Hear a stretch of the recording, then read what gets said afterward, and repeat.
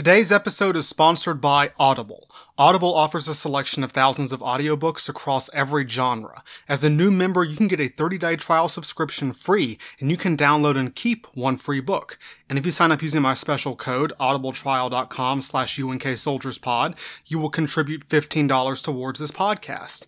If I ever whet your appetite for some great spoken word history, look no further. Today, for reasons we will soon discover, I am recommending Napoleon A Life by Andrew Roberts. Napoleon Bonaparte is one of my favorite historical figures. I can literally never read enough about him, and Andrew Roberts' biography is the best I've come across. Clever, gripping, insightful, and it gives us a balanced portrait of the brilliant but flawed mastermind that was Napoleon. It is an amazing book, and it is free for a first-time listener. So once again, that is audibletrial.com/UNKSoldiersPod. On with the show. Welcome to a special edition of the Unknown Soldiers podcast. Today's story spans thousands of years across the globe. Our protagonists make decisions that determine the lives of thousands, wield unimaginable powers of destruction, decide the fate of nations, even as they are blinded, paralyzed, and shackled by the chains of command. Let's look through the eyes of four generals from the ancient world to the modern day. I'm James Hauser, and welcome to Unknown Soldiers.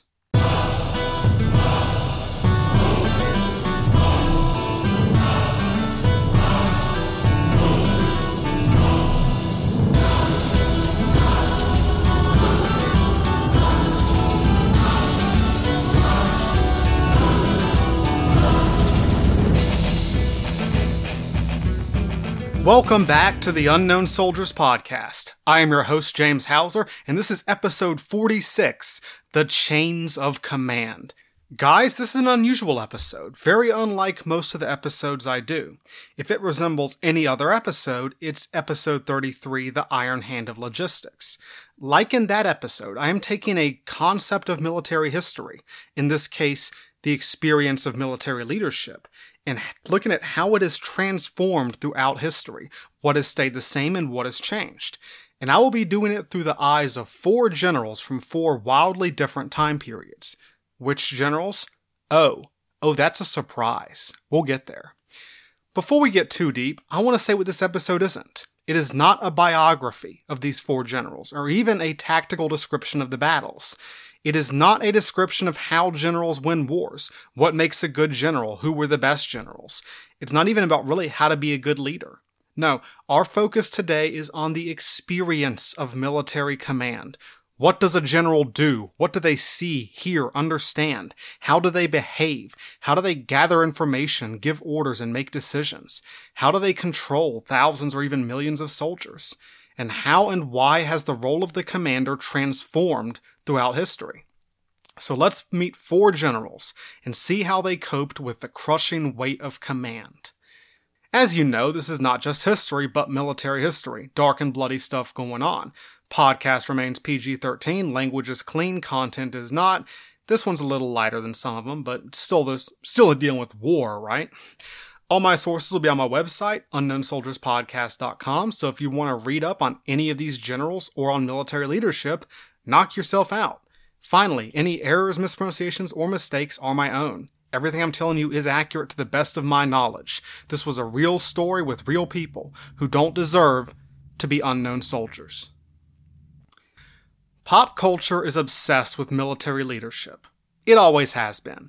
Some of our very oldest surviving texts are either guides for or stories about military leaders. The generals of the American Civil War and World War II are still iconic figures to most Americans. Brilliant commanders are mainstays of many fantasy or sci-fi or even conventional novels. Biographies of Robert E. Lee and Patton and Napoleon still top the bestseller lists. But the most telling sign of the obsession with commanders is the popularity of games where you pretend to become one. Age of Empires, Total War, Company of Heroes, Command and Conquer, all sorts of battle or war simulators, or tabletop games too. Many of my listeners will have played video games or strategy games that place you in the role of the commander. Moving your little units around the map, winning the battle. Guys, same. I'm a big fan of those games myself. Everyone wants to be a general when it's a video game. Somehow the games where you get to prevent wars or settle a crisis using diplomacy, those don't sell as well. As George Orwell noted, people like playing with 10 soldiers. 10 pacifists somehow just aren't as fun. But when I play these games, I remind myself, I have to bring myself back and remind myself that they can never portray the reality of command. What it means to have the lives of thousands, even millions of people in your hands, where a snap decision, a bad call, a sudden flash of inspiration can turn the course of history. The gamer can never experience this burden or the limitations of command, no matter how good the CGI gets.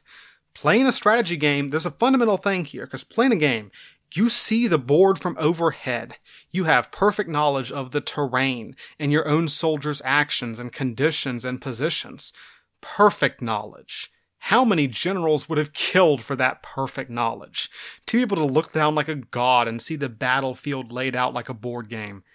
The actual challenge of the commander is far more difficult than even the hardest strategy game could ever portray. I originally wanted to do an episode about generalship in World War I, a war that is infamous for the incompetence of its generals. As we will see, I disagree. I think most people don't understand the difficulty, the limitations, the sheer complexity of command. How hard it is for a general to maintain command and control, to keep their cool in the boiling chaos that is war.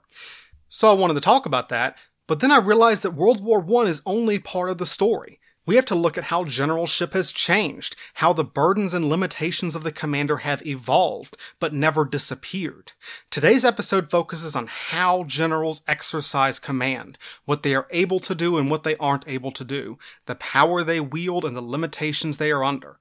Commanders exist in a paradox of capabilities and limitations, strengths and weaknesses, seeing everything and seeing nothing. I call this combination of power, limitations, and burdens the chains of command. The chains allow you to exercise power, but they also weigh you down, limit you, restrain you. In some cases, they can break you. So in today's episode, we are going to look at 4 historical generals in 4 important battles in 4 wildly different time periods, and see what they saw. Look at how they exercised command, how they led their soldiers, how each of their experiences was similar, and how the experience of the general has changed across the centuries. Some of what I say today might be controversial. A lot of it will be my opinion. But my point today isn't to pass judgment. It's to show you guys the reality of what it means to be on top in warfare, even when it comes to very famous people. The unknown side of every battle. Because even the greatest warlords, kings, emperors, or field marshals have cracked under the chains. Today we are going to look at 4 battles through the eyes of 4 generals. We are going to see what they saw, hear what they heard, know what they know. We're going to place them into context to show how the role and experience of a commander has changed over time. And at the end, I will tell you why it matters. By the end of this episode, you will have a very clear understanding of the point. You should care, and I'm going to tell you why. And each of these generals, each of these sections will be divided into breaks. These are your chance to pause whenever the music swells up again and reorganize your dresser, do some meal prep, whatever you gotta do. So unfold your map, pull out your telescope, and try to make sense of the chaos on that field a mile away. You're in charge now, and thousands of soldiers live or die on your word. No pressure. Let's go on campaign.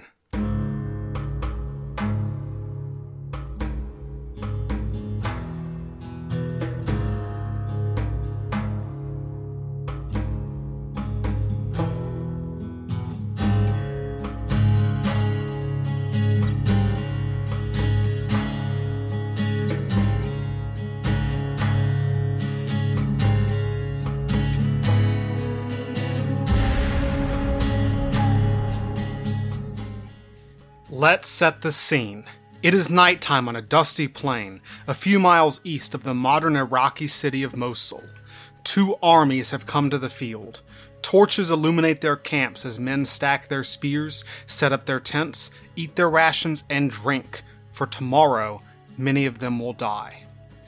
A small detachment rides out between the 2 opposing armies. They all wear bronze armor, but the young man leading them has the most ornate armor of all.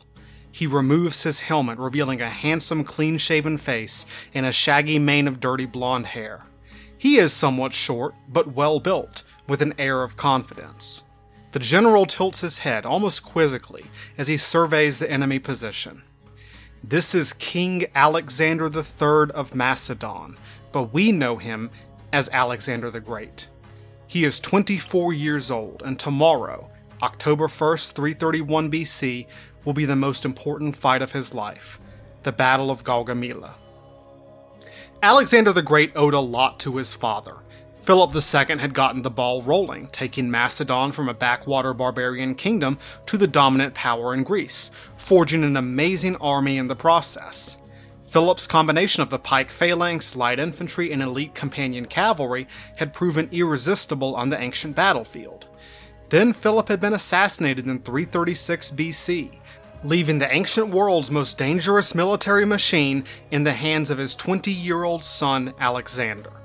So Alex did what all young men do when they inherit their dad's sweet ride, take the old girl out for a spin. By which I mean he decided to invade the Persian Empire and kick it to pieces. By the time of our battle in 331 BC, Alexander the Great was marching into northern Iraq, or Mesopotamia at that time, for his second and final battle with the Persian King of Kings, Darius III. This would be the Battle of Gaugamela. So here's what we're going to do. We are going to look at the Battle of Gaugamela from the perspective of Alexander, see how he exercised command, and why he did it the way he did. What is he able to see or hear or understand? How does he receive information and give orders? Why does he make certain choices? I'm using Alexander to showcase a certain style of military command, one that has been very common throughout history. You might even think of it as the basic, the most fundamental level of military command. Taking my cue from the historian John Keegan, I will call it heroic command. Pop culture gives us many examples of heroic command. Think of Leonidas screaming at his Spartans, or William Wallace yelling freedom, or Theoden leading the big charge in Return of the King, or Shakespeare's Henry V leading the English knights at Agincourt. These depictions aren't always accurate depictions, but they grasp the core concept. A general leads from the front, wields their charisma and personal courage and combat ability to ensure victory. Heroic command was very common in the ancient world and the Middle Ages. It's very common in traditional societies. And to lots of people, this is what generals are supposed to do. Lead from the front, put their lives on the line, be the movie star hero. But as we will see, the heroic style of command has severe limitations.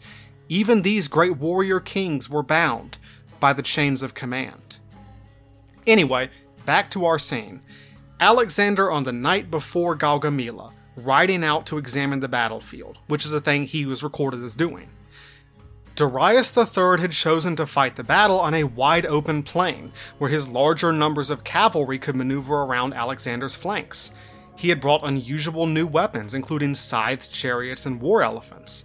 Darius had even taken care to clean the battlefield of any obstacles or brush to ensure that his scythed chariots would have a smooth ride. The scythed chariot was a really weird thing. It was like a regular chariot with like big blades sticking out the side, like something out of Mad Max. See, Darius had already fought Alexander once at the Battle of Issus, and Alex had kicked his teeth in, so he was taking no chances this time. Once he was finished with his reconnaissance, Alexander gathered his subordinates in his tent to plan the next morning's battle. He knew that he was heavily outnumbered, that Darius would try to surround his smaller army with those enormous hordes of cavalry pulled off the Asian steppes. So Alexander and his officers spent the rest of that night planning, pitching various battle plans and trying to game them out. A council of war. During this planning conference, one of Alexander's generals spoke up. This was Parmenio, who had been his father's right-hand man. Parmenio was older and more experienced than Alexander, and he seems to have been the voice of caution. He thought that fighting Darius' army in the daytime was stupid. Like, they're much bigger than us, this is a bad idea. Instead, he proposed a night attack, like a sneak attack at night to catch the Persians off guard and rout their army. And Alexander shot this down immediately. According to the historian Arrian, Alexander's reply was, that it would be mean to steal a victory, and that Alexander ought to conquer in open daylight and without any artifice. This vaunting did not appear any arrogance on his part, but rather to indicate self-confidence amid dangers. Now, there were two big reasons why Alexander did not take Parmenio's advice to launch a night attack. The first was the reason that Arrian gave. Alexander had a certain image to uphold, an image that might be tarnished if he didn't win his battle the right way. Heroic commanders are common in societies where military performance is intertwined with political authority. Medieval monarchs, Spartan kings, Indian rajas, Egyptian pharaohs all lived in societies that were implicitly ruled by the sword. The legitimacy of their rule rested on their status as a warrior, and they had to assert that status or someone else might take their place. Alexander was well aware of this. The Macedonian royal court had always been a very assassination-prone environment. Alex's own father, despite being an outstanding general, had been assassinated. He could not take his own position for granted. So he had to be seen defeating Darius. A night attack might diminish Alexander's carefully cultivated image as a noble Greek warrior, like a character from the Homeric epics. Heroic command always devolves to the personal. Personal politics, personal authority, personal charisma, personal combat. The second reason was much more pragmatic. Alex had brought about 45,000 men to the Battle of Gaugamela. The extraordinary difficulty of moving and coordinating supplying as many soldiers and all their camp followers in the ancient world, well, we've been over that. That's the iron hand of logistics. Armies are really hard to control at the best of times, and darkness would make everything exponentially harder. We've seen people try night attacks in this podcast before, like Pyrrhus or Bonnie Prince Charlie, and it's almost always a bad idea. Units get turned around or lost or end up running into each other. Night attacks would pretty much not be feasible almost never until the modern age. So with Parmenio's idea rejected, Alexander and his subordinates finally settled on their battle plan. Everyone knew their places in the line, which order their battalions would be in, left to right, and what their role in the overall game plan was. All this was pre-arranged before the battle began. Alexander slept late on the morning of October 1st, 331 BC, long after his troops had already taken up their pre-arranged formations. He woke, donned his armor, strapped on his sword, and mounted his famous warhorse Bucephalus. Like any good heroic commander, just before the battle began, Alexander rode across the front of his army and spoke to them. He gave some sort of speech. The inspiring speech happens in like every movie with a big battle at the end, and this has some historical basis. Granted, most of Alex's men probably didn't hear this speech. It's 45,000 people. He didn't have a megaphone. Like the front rank might have heard him, and no one else. But it was the gesture that counted. The heroic commander had to see and be seen by his army, speak to them, look them in the eyes. He had to appear confident and self-assured and heroic. It was important for morale, especially in the pre-modern world. Alexander's battle plan was brilliant. He knew the Persians vastly outnumbered him, that they would use their superior cavalry to try and outflank him, so he would play into their expectations. He would pull his own flanks back, tempting the Persians to draw themselves outward. This would weaken their center. Then, when the moment was right, when Darius had committed his reserves to the flanks, Alexander would lead his elite companion cavalry in a sudden strike at the center of the Persian line. This plan required exquisite timing. Alexander's attack would have to come at just the right moment. Too early, and the Persian center might be too strong, the reserves might not have left yet. Too late, and the Persian cavalry might overwhelm the rest of his army. So Alexander ordered units of infantry to hide among the cavalry on his flanks, and placed a second line of infantry as a reserve. These were unusual tactical dispositions for the time, in many cases the first time any commander did this in the ancient world.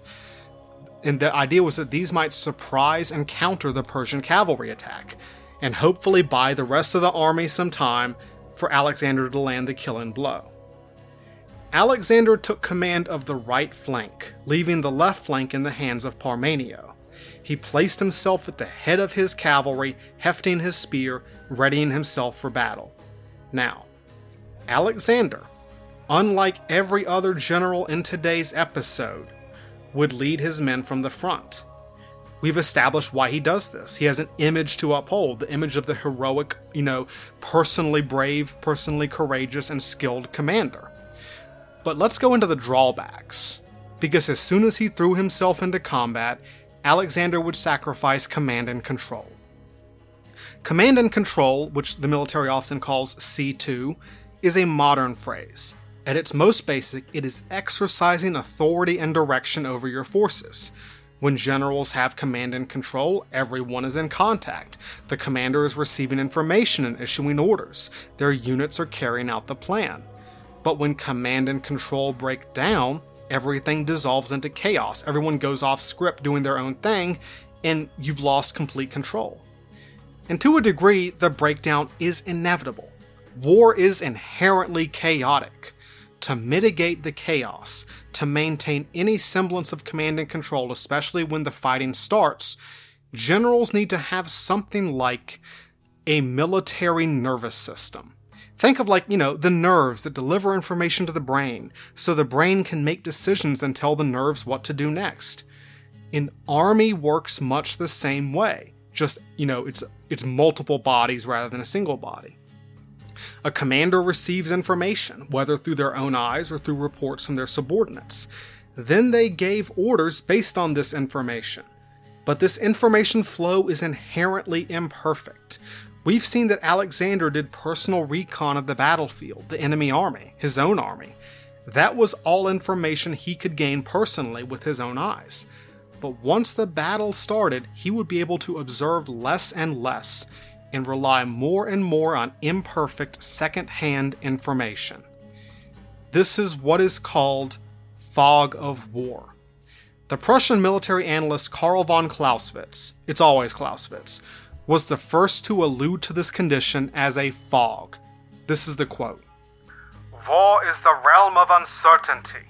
3/4 of the factors on which action in war is based are wrapped in a fog of greater or lesser uncertainty. A sensitive and discriminating judgment is called for, a skilled intelligence to scent out the truth." The impossibility of perfect information in warfare, where you often don't even know where your own units are, let alone the enemy's. You have to rely on information passed along by messengers or scouts or generals for all the things you can't see with your own eyes. Because remember, in Alexander's day, the fastest mode of communication was a dude on horseback, and this guy's information might be incomplete, inaccurate, or even old. In the time it takes that messenger to get to Alexander, the situation might have changed. In modern militaries, handling this imperfect feedback loop of information is the main function of a staff. To keep the commander from being overwhelmed by the flood of information, to sort and package it and present it to them so they can make the decision, then input that decision back into the military nervous system. You can think of the staff as like the spinal column of the army, sending information from the nerve endings, the army and the soldiers and the scouts, to the brain, the general, who reacts based on these stimuli, and then the spinal column sends the general's reactions back out. Alexander had a small staff, made up of close personal friends and bodyguards, his Big C companions. These guys were important for logistics and intelligence and a bunch of stuff outside of battle. But when Alexander led his forces into melee combat, his personal staff went with him and fought beside him. They were removed, and he was removed from the feedback loop. This meant that if something went horribly wrong, Alexander might not be able to react in time. He would be detached from the military nervous system. Ceding overall control of the army, trusting that his subordinates could carry on without him, was a calculated risk. To be a heroic commander entailed a necessary sacrifice of command and control. If Alexander couldn't control the whole army, though, he could at least control the most important part of the army. Alexander would personally command the companion cavalry, not just because of his need to play the hero, but because they were the most important part of the plan. With the limited control that heroic command allowed him, Alexander chose to concentrate on the decisive point of the battle. Great commanders from the ancient world to the modern day are able to look through the fog of war and find the thing that matters, the critical point, what will tip the balance between victory and defeat. So the Battle of Gaugamela began, and Alexander's ability to command and control his army immediately dropped. For one thing, there were a whole bunch of moving parts now, 45,000 men organized in their own units with their own commanders, all reacting to what they saw, engaging with their own lower-level feedback loops. And for another thing, the battlefield became suddenly clouded. One thing the movies never get right is the enormous amount of dust an army kicks up. A Macedonian army of 45,000 men, a Persian army at least twice as large, with horses and elephants and chariots, and the dust cloud would have enveloped much of the battlefield. Alexander would have had a difficult time picking out any sort of detail. His own lines, the enemy lines, would all be obscured by the dust, and the battlefield was well over a couple of miles wide. Thanks to video games and movie cameras and etc., we're used to seeing a battlefield from above, where we can clearly see the big formations pushing left or right, or who's going where, or how things are unfolding. But Alex was in first person, a dude on a horse, with the heat of an Iraqi sun beating down on his helmet, watching thousands of armored men rippling across miles of battlefield in clouds of dust. In this critical moment, as the Battle of Gaugamela is joined, Alexander is constrained, restricted, nearly blinded by the chains of command. Alexander has to trust his subordinate commanders, especially Parmenio on the left flank. His control was limited to the right flank, his immediate vicinity, where his staff could still pass out orders and receive information, where he could still see anything. Alexander coordinated things on this part of the battlefield for the opening stages of the combat, ordering reserves to move back and forth, pushing his units out to the right to try and encourage the Persians to spread their forces out. Then, looking through the dust, he saw it. A gap had opened up in the Persian line. Hold. Then Alexander hefts his spear and spurs Bucephalus forward. His 3,000 companion cavalry follow in wedge formation, aimed at that gap in the Persian line. As his horse's hooves crash across the dusty plain of Gaugamela, as the Macedonian cavalry thunder behind him, screaming the Ilai war cry, as Alexander impacts the Persian line seconds before the rest of his companions, he has no control over this battle anymore. Jesus take the wheel. Or, I guess, Apollo take the wheel. What was it like to be Alexander? I'm going to make an analogy, a tortured analogy. You are an NFL quarterback in the middle of a roaring stadium. You can barely hear yourself and no one can really hear you. Your vision is limited by dust and human bodies and your own helmet. Also, adding to this, you're on a horse, you have a sharp pointy object in your hand, and there are other people also on horses, also in armor, also with sharp pointy objects, who want to murder you before you murder them, which you are totally going to try to do. Oh, and you're still a quarterback. You still have responsibilities, but not for 11 people, but 45,000 people, 3,000 of whom are currently following you, only a few of whom can hear you. That is what it was like to be Alexander the Great in the heat of Gaugamela. And this was another enormous risk of heroic command. Alexander might get killed. Alexander was almost killed several times throughout his career. Just one example, in his first big battle against the Persians, Alexander came within seconds of having his head caved in before one of his bodyguards saved him. Personal danger was part and parcel of heroic command, but that didn't mean the commander had plot armor. There are lots of cases where a heroic commander just gets shish kebabbed and their army panics and runs away. One very famous example was the Battle of Hastings, 1066. The Anglo-Saxon king Harold II was exercising heroic command, leading his army from the front, when he took an arrow to the face and freaking died. His army panicked and ran away, and William the Conqueror conquered England. Of course, that implies that the heroic commander is, well, heroic. You could have an Alexander, or you could have a Darius III. Because Alex was looking for the Persian king. This was a rematch. Something like this confrontation had already happened at the Battle of Issus 2 years earlier. There's this wonderful mosaic in the ruins of Pompeii depicting Alexander at the Battle of Issus, and it depicts this exact moment, where Alexander's riding on horseback, stabbing some Persian dude through the kidney, but he's not looking at the dude he's stabbing. He's looking directly at his arch nemesis, Darius III, like a freaking psycho. Darius is like, "Oh, crap!" and he's turning to run away. His eyes are as wide as dinner plates. Darius ran away at Issus, and it's hard to blame him. It sounds like Alex was a really scary dude to run into on the battlefield. But when Darius ran, so did his army. Alexander was hoping for a repeat performance at Gaugamela, and Darius obliged him. The Persian king turned his chariot around and hightailed it for, anywhere else, putting as much distance between him and Alexander as possible. And when Darius fled, the center of his line collapsed. Then, at this crucial moment, a messenger on horseback brought Alexander news from Parmenio. The Macedonian left wing was under heavy attack from the Persian cavalry, and the old general was fighting desperately. He was holding, but for how much longer? The implication was, "Mr. King, come help me." Alexander had a choice. He wanted to pursue and capture Darius, alive if possible, so that he could wrap this war up in a neat little package. He might still catch the Persian king if he set out right now. But this might also sacrifice his veteran soldiers in the rest of the battle, soldiers he couldn't afford to lose. It is very difficult for the heroic commander to pull away from personal combat and regain some idea of the bigger picture. This happens a lot in these battles. The king will be leading his section of the line, everything's going fine as far as he can see, but everything on the other side of the battlefield has gone to hell.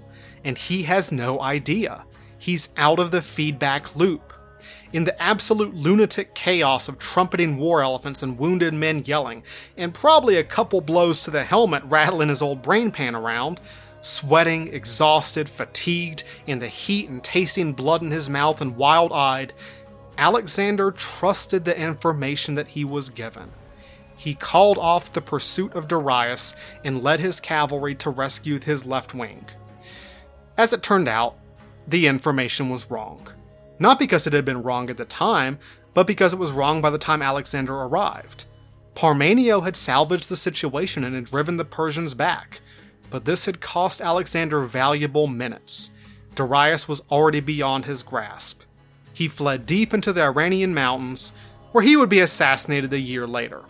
The dangers of not being enough of a heroic commander in this age. When you run away from the battlefield, you lose prestige, and then the knives come out. Nevertheless, Alexander's victory at Gaugamela is seen as a tactical masterpiece by historians past and present. He is called the Great, and for good reason. But he was bound by the expectations of his time and his culture. He was expected to be at the front, and he was expected to fight. By all accounts, this was how he liked it. He saw himself as a reincarnation of Greek heroes like Achilles. But Alexander had to sever himself from his military nervous system to do this, to play this role, the limitation of heroic command. The movies will never accurately show the chaos, the confusion, the lack of information or knowledge, the swirling dust and visceral sense of danger. This is Alexander, becoming the hero, sacrificing control, losing his grip on the chains of command.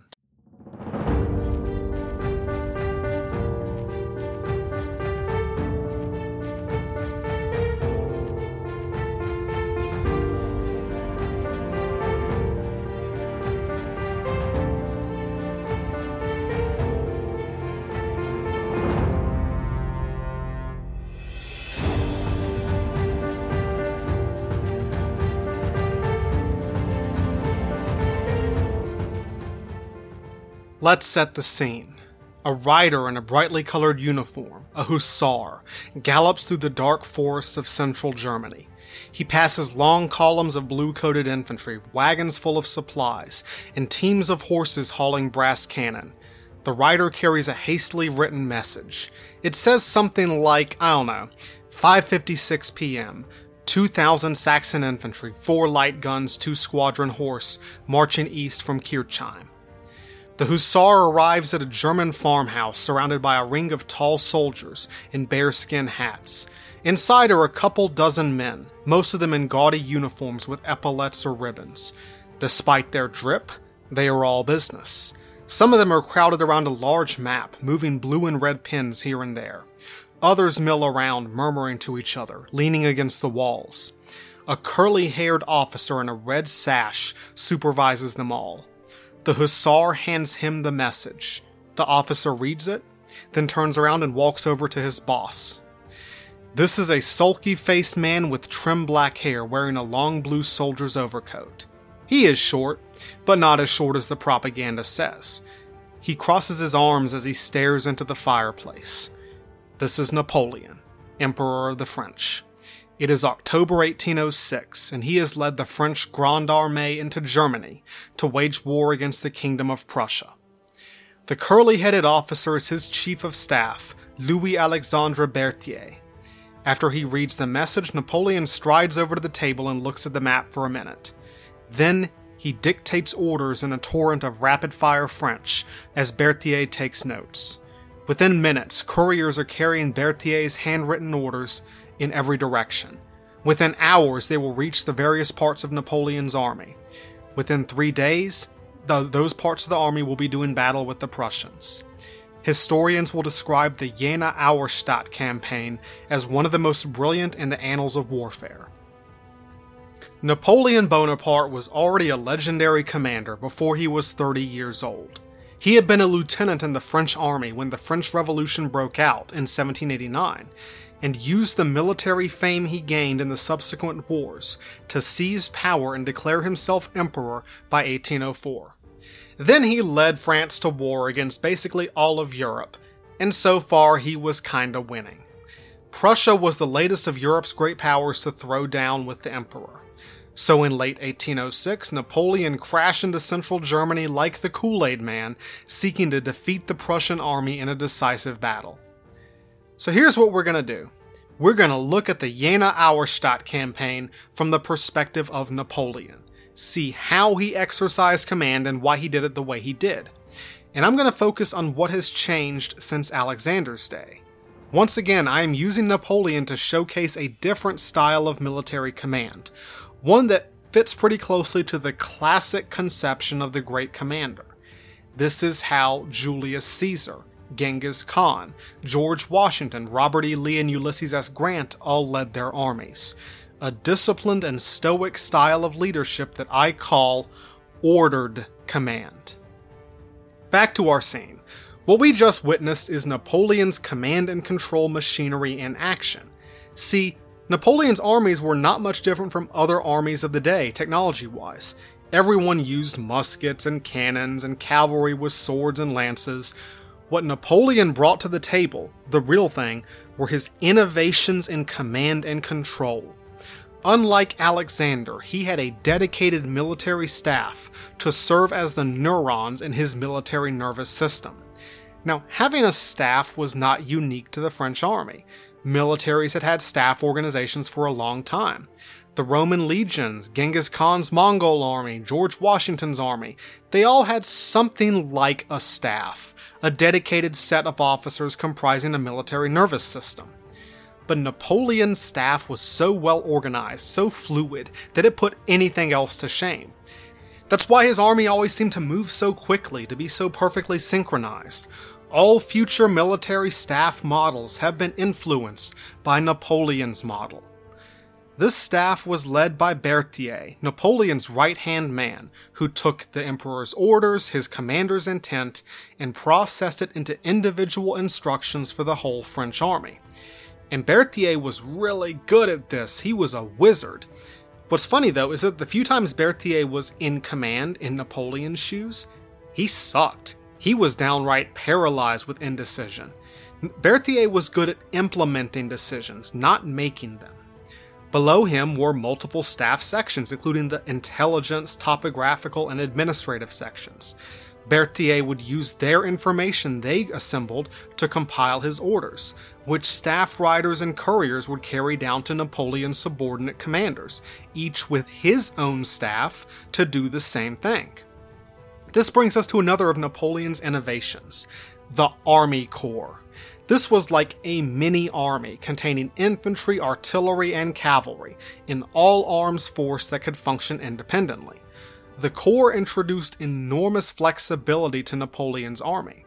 His corps system, like his staff system, would be imitated by every future military. The commanders of these corps were usually Napoleon's marshals. A colorful, fascinating cast of characters if there ever was one. Bernadotte, Massena, Murat, Soult. I wish I had time to go into them, man. These guys are nuts. But just to give you an idea, Alexander Hamilton, William T. Sherman, George Patton, those guys would find good company in the ranks of the marshals. Napoleon invaded northern Germany with 7 army corps on October 8, 1806, each commanded by a marshal. But unlike Alexander, the army didn't travel together. The marshals were expected to operate semi-independently, within Napoleon's grand design, but able to manage the situation more directly than he could. The ordered commander, like Napoleon, had a much less direct and personal touch on his army than the heroic commander like Alexander. They had to rely much more on their subordinates. Armies were bigger, warfare was more complicated, and this required not dramatic warrior heroes, but professional soldiers. The difference between the warrior and the soldier is the difference between heroic command and ordered command. All these measures Napoleon put into place were meant to cope with the growing distance of the general from the front lines. Napoleon, unlike Alexander, had to function much of the time on what he could not see, could not observe. His staff was turning the abstract words of reports into an image of the battlefield for their commander, and his marshals would manage the details of combat much more than he did.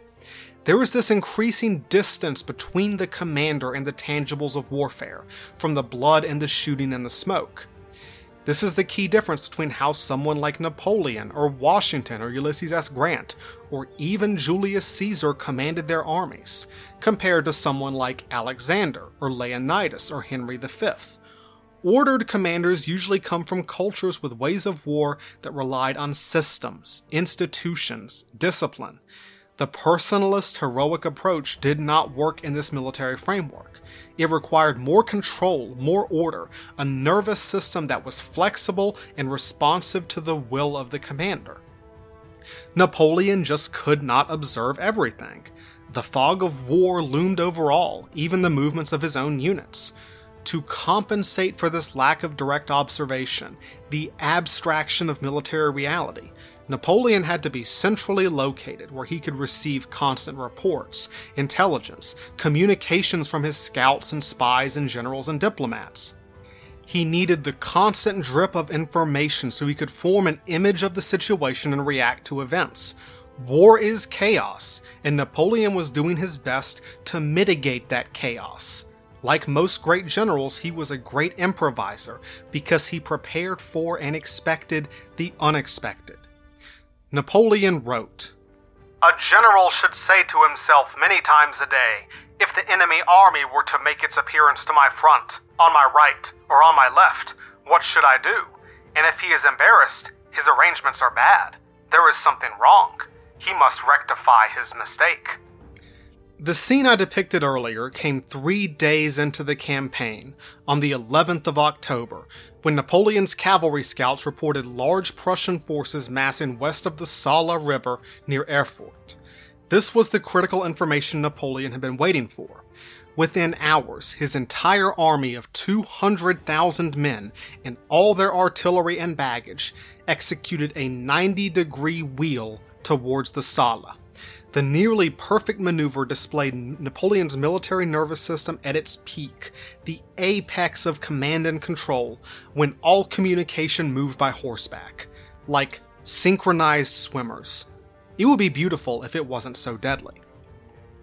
Napoleon wrote to the Empress Josephine on the 12th of October. I am today at Gera, my dearest love, and everything is going very well. I travel from 20 to 25 leagues each day on horseback and in my carriage. I retire to rest at 8 o'clock and rise at midnight. The man didn't sleep much. By October 13th, Marshal Jean Lannes, commander of the 5th Corps, reported that 30,000 enemy troops were approaching the university town of Jena. Napoleon looked at his intel, looked at the map, and determined that the main body of the Prussian army was rendezvousing at Jena. He set his final plan into motion. 5 of his 7 corps would concentrate at Jena under his personal command to crush the Prussian army. The other 2 corps would circle around to the north to cut off the Prussian retreat. The marshal responsible for this maneuver would be Louis-Nicolas Davout of the 3rd Corps, a cold, humorless man identifiable by his balding head and enormous round glasses. Everyone who knew Davout swore that ice flowed through his veins. No one really liked him, but everyone respected him. But Napoleon was still trapped in the fog of war. As Clausewitz said, "Many intelligence reports in war are contradictory, even more are false, and most are uncertain." Napoleon's military nervous system, as magnificent as it was, had given him the wrong information. As it turned out, it would not be Napoleon who faced the main Prussian army on October 14th. It would be Davout. After Napoleon arrived at Jena on the evening of October 13th, the first thing he did was recon the battlefield, laying eyes on the hills overlooking the town. One of Napoleon's gifts was his ability to identify the critical terrain, in this case a large hill called the Landgrafenberg. Napoleon ordered artillery placed on the hill before dawn, and he thought this was important enough for him to supervise it personally. One soldier remembered, "The road had to be enlarged and the rocks cut away. The Emperor was there directing the engineers. He did not leave until the road was finished, and the first piece of cannon, drawn by 12 horses, had passed on in front of him in absolute silence." After making a last recon and finalizing his battle plans, Napoleon got about 2 hours of sleep. The next day, October 14th, 1806, would be the Battle of Jena. Napoleon woke with the sunrise and took position on the Landgrafenberg with his staff, as the cannons began to boom and the long blue lines of French infantry descended the heights. Bugles blared, drums pounded, and the Prussian musketeers came out to challenge the French. The crackle of musket fire filled the battlefield, as the infantry traded volleys at the range of 100 to 200 yards. What was Napoleon doing during this battle? Napoleon was on horseback, riding with his staff, well behind the lines, observing the battle from the Landgrafenberg to the rear. Unlike Alexander, Napoleon is not dressed for battle. He might have a sword or even a pistol, but he does not expect to fight, and no one expects him to fight. He is placing himself in a position where he can see and manage the battle. He will find a high point where he can pull out a spyglass. Maybe he sees something wrong and gives an order to rectify the situation. Maybe he's looking for the right moment to send in his reserve or commit his cavalry, or the infantry of the Imperial Guard. Why does Napoleon hang back? Why is he watching the battle from a distance? Wouldn't him being up front motivate his men? Wouldn't it be glorious and heroic and awesome? Wouldn't it make a better movie if he was more like Alexander? Probably, but think of what he would lose. First, Napoleon is coordinating the movements of almost 200,000 men over miles of terrain, and being too far front would sacrifice command and control. He needs to be in a position where he can observe, receive information, give orders, and react to events. Also, the battlefield is much larger. Alexander's men were concentrated, covering only a couple of miles. Napoleon's troops are spread out, covering a whole river valley dotted with towns and hills and ridges, and this is largely because of firepower. As firepower grew more lethal, armies were forced to spread out, to thin their lines and put more space between their men and their formations. And as they spread out, they became harder to control. The growth of firepower lengthens and deepens the battlefield. We'll see this throughout the rest of this episode. Growing firepower mandates a larger and emptier battlefield, posing greater burdens on the military nervous system. The size of the army, because Napoleon has more men than Alexander, that makes it even larger. Firepower also makes the battlefield harder to see. The smokeless powder of flintlock muskets and field artillery turned any battlefield into a haze within minutes. This is one of the big things about Civil War paintings and movies that never gets really accurately portrayed. Like, they're covered in smoke. They can't see anything half the time. Firepower has another side effect. When Alexander was 100 yards away from the enemy, he had very little to fear. But at that range, Napoleon could be easily hit by a musket ball. And because an ordered commander is the head of the nervous system, a sudden decapitation of that nervous system can spell disaster. In 1862, the Confederate General Albert Sidney Johnston was riding around the front lines at the Battle of Shiloh and was killed by a musket ball. The Confederates lost that battle largely because the army was headless at the critical moment.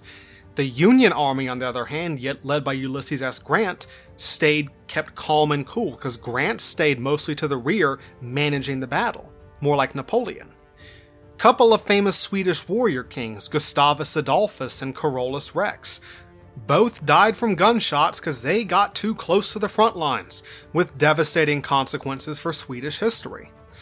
But an ordered commander also couldn't be too far back. Again, from the Civil War in 1862, the Battle of Antietam, Union General George McClellan spent the whole battle way too far back from his lines, watching from several miles away across a river, so far back that he was unable to manage the battle.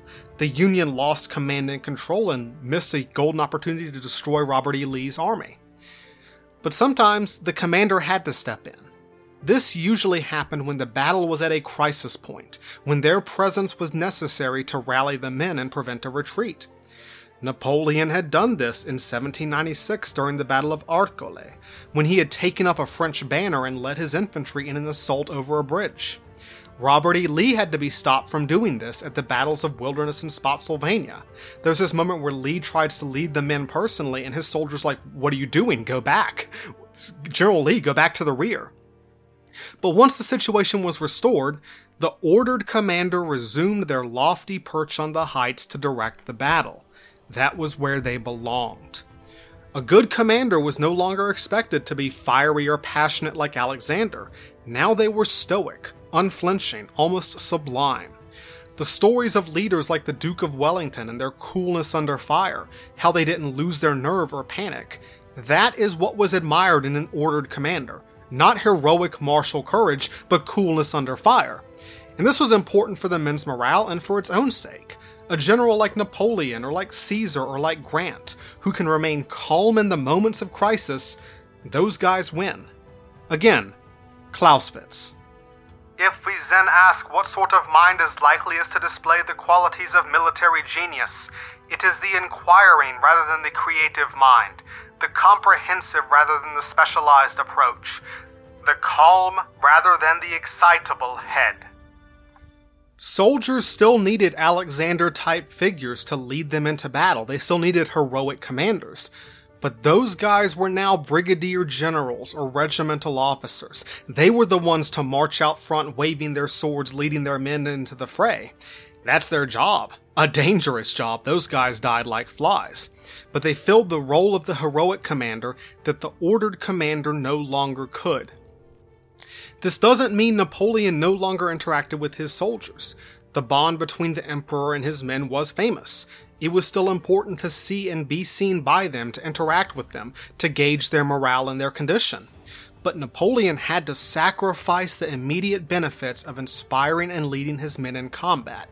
He could not afford to let go of the chains of command, even for an instant, because something might happen. And something happened. Michel Ney was one of Napoleon's most famous marshals, more for his courage than his common sense. He was the red-headed Leroy Jenkins of the French army, always found on the front lines, charging into battle, playing Alexander. and at Jena he almost ruined Napoleon's plans. Ney arrived on the battlefield with part of his 6th Corps and just charged in recklessly, finding himself surrounded in a few minutes with only 3,000 men against the full force of the Prussian army. This was the crisis of the battle. Napoleon was furious. Watching from the heights, he sneered that Ney didn't have the tactical sense of a drummer boy. He ordered his other marshals to break through the Prussian lines and bail Ney out, then brought up his reserve artillery to patch the gap in the line. The battle reached its climax. Thousands of men in shades of blue screaming, firing, fighting house to house in the villages before the Prussians were driven back and Ney was rescued. Napoleon gave him a pretty good chewing out. Finally, the last of the Emperor's reinforcements arrived. Napoleon's final attack came at 12:30 p.m. and the Prussian army broke. The French cavalry thundered off in pursuit. Jena was a total crushing victory, with Napoleon certain that he had defeated the main Prussian army. But he was wrong. Late that afternoon, a courier arrived with shocking news. Even as Napoleon was winning the Battle of Jena, Marshal Louis-Nicolas Davout's 3rd Corps had collided with the main Prussian army 8 miles to the north, near the village of Auerstadt. Davout was outnumbered by 2.5 to 1, 26,000 men to the Prussian 64,000. But both armies were surprised. Both sides' recon had failed to detect the presence of the other. But Davout kept his cool, directing reserves, riding to the point of crisis to rally his men, only exposing himself when necessary, maintaining control of the battle. On the other hand, the Duke of Brunswick, the Prussian commander, was killed trying to lead a grenadier regiment. His death caused confusion at a critical moment, giving Davout precious time to redeploy and bring up reinforcements. By noon, Davout had smashed the Prussian army in one of the most brilliant tactical performances of the age. Among the prisoners taken by Davout's corps was a young Prussian staff officer named Karl von Clausewitz. Clausewitz's military writings, which I've been quoting throughout this episode, were a response to Napoleon, a way to formulate and replicate Napoleon's style of warfare, a textbook for ordered command. At first, Napoleon refused to believe that Davout had defeated the main Prussian army. He told the courier, "Tell your marshal he must be seeing double," which was a cheap insult directed at Davout's glasses. Napoleon does kind of have a mean girl energy to some of his insults. But at the end of the day, Napoleon acknowledged that Davout had won the campaign for him. He gave him the title Duke of Auerstadt, and gave Davout the place of honor a few days later when the French army marched into Berlin. Napoleon had failed to realize that the critical battle was taking place 8 miles to the north of Jena. He didn't know. He couldn't know. He had done everything he could to get the correct information, be at the decisive point. He had done everything right, and it still wasn't quite enough to pierce the fog of war. Napoleon was lucky that he had Davout. Another Napoleon saying, the most necessary quality of a commander is luck. Napoleon made his own luck by selecting talented generals, creating the corps system, creating the military nervous system, creating a way of war that allowed them to succeed even when the odds were against them. Like all great generals, Napoleon tried to win the battle before the first shot was fired. Jena and Auerstadt destroyed the old Prussian army. The humiliation of this defeat, and the work of reformers like Clausewitz and Scharnhorst and Gneisenau, all of whom had been at Auerstadt, would transform the Prussian army and eventually the German army into the new models of military professionalism, including, most importantly, their staff system. As for Napoleon, the Jena-Auerstadt campaign is still studied as a masterpiece of military art, but as we all know, what goes up must come down. Just under 10 years later, Napoleon fought the Battle of Waterloo, and by this battle, Berthier was dead, Lens was dead, Davout was absent, Napoleon himself was older, with less energy and less focus.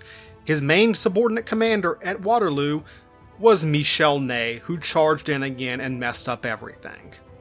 At Waterloo in 1815, Napoleon's subordinates, and the man himself, failed to match the performance of 1806. His military nervous system failed to respond to the brain. The neurons didn't fire, and Napoleon lost. This is Napoleon in his last battle, when his magnificent military machine just wasn't the same, when he finally succumbed to the weight of the chains of command.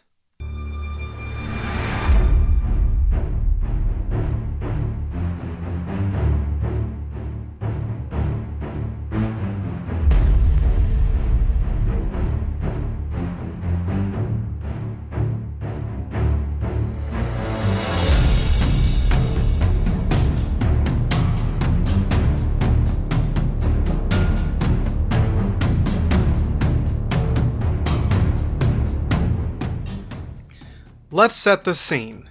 The general wakes up in a large, comfortable bed. He shaves, pulls on his pristine khaki uniform, and sips his tea, even as guns rumble to the east.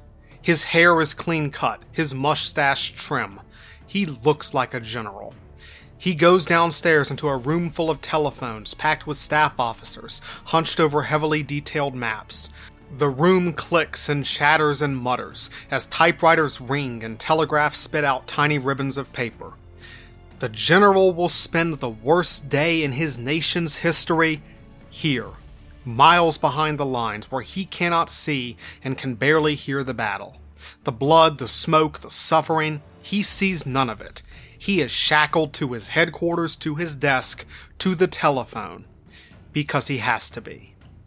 This is Sir Douglas Haig, commander of British forces on the First World War's Western Front. It is July 1st, 1916, the first day of the Battle of the Somme, the worst day in British military history. The casualty list will be unfathomable. Over 57,000, 19,240 of whom are dead. Worse than D-Day and 9/11 put together. Day 1 of 6 months on the Somme. British memory will blame Haig for all the deaths, see him as an incompetent, heartless butcher, grinding their boys into the blood-written abattoirs like the Somme and Passchendaele and Loos. But many historians let their grief blind them to the realities of the Western Front. Haig and all the generals of World War I were blinded, deafened, and paralyzed by the chains of command. So here's what we're going to do. We are going to look at the Battle of the Somme from the perspective of Douglas Haig to see how he exercised command and why he did it the way he did. What does he see? What does he know? How much can he know? Why does he make certain choices? I'm using Haig to showcase a transformation in military command, one that is emblematic of the World Wars, one that most generals still use to this day. Pershing, Eisenhower, Rommel, Bradley, Zhukov, Westmoreland, Petraeus, what I call managerial command, war by management. Douglas Haig assumed command of the British Expeditionary Force, or BEF, in late 1915. This would make him the top British general on the Western Front throughout the rest of World War I. Within the next few months, he and his staff were planning Britain's big 1916 offensive near the Somme River in northern France. The British High Command would do everything they could, or thought they could do, to make it a success. It didn't work. The first day of the Somme was a military catastrophe. Planning for the Somme was immense. It would be one of the largest battles in history. Before the war, Britain had a very small army. The original BEF of August 1914 had been 80,000 strong, but by 1916 that had swelled to a force of 2 million, 10 times the number Napoleon had led into Germany 110 years earlier. A colossal army. The Battle of the Somme would eventually involve 3 field armies, 11 army corps, and 51 British or Commonwealth divisions, not including the French who were also in this battle. Freaking enormous. The army was spread out over an enormous area. We saw with Napoleon how the growth in firepower forced his army to spread out, to cover more ground. And since then, firepower had made a quantum leap. The machine gun or rifles usually get the most attention when it comes to World War I, but the real game changer was artillery, which was stupidly powerful. Artillery caused the majority of casualties in both world wars.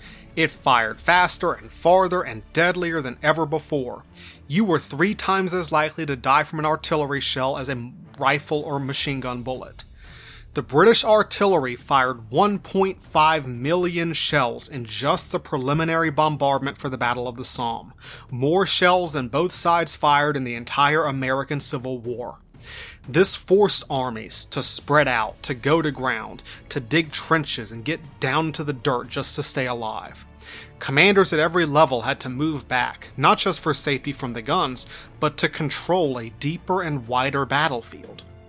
The irony is that the more destructive war becomes, the more abstract it becomes to the managers of that destruction. The wielders of violence are increasingly separate from the reality. At the peak of World War I, Haig would be responsible for 2 million men stretched across 140 miles of front line. How on earth do you manage this? How do you control it? And this is where the difficulty of command and control, the all-encompassing fog of war, come into play. The managerial commander lived in a world of things they could not see. Haig relied on the telegraph or the telephone. The commanders of World War II, like Rommel or Patton or Eisenhower, relied on the radio. Later generations would have the internet. These are the only way to exercise the chain of command in the modern world. But this requires the commander to be centrally located miles behind the lines, where all those wires and signals can connect, where their staff can process the enormous amounts of information. Haig sees nothing, observes nothing, is utterly dependent on what he is told by his command structure.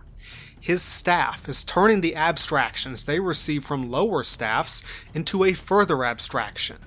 Alexander was in the battle. Napoleon saw the battle. Haig had to rely on the reports of men below him, transmitted by wires, to paint his picture of the battlefield. And this picture was never accurate because of the impossibility of perfect information. So the colossal armies of the world wars required a much more complex nervous system, bigger staffs and signals units and admin and clerks and paper pushers and military bureaucracy, just to do anything. An army-level staff could easily occupy a town, just take it over.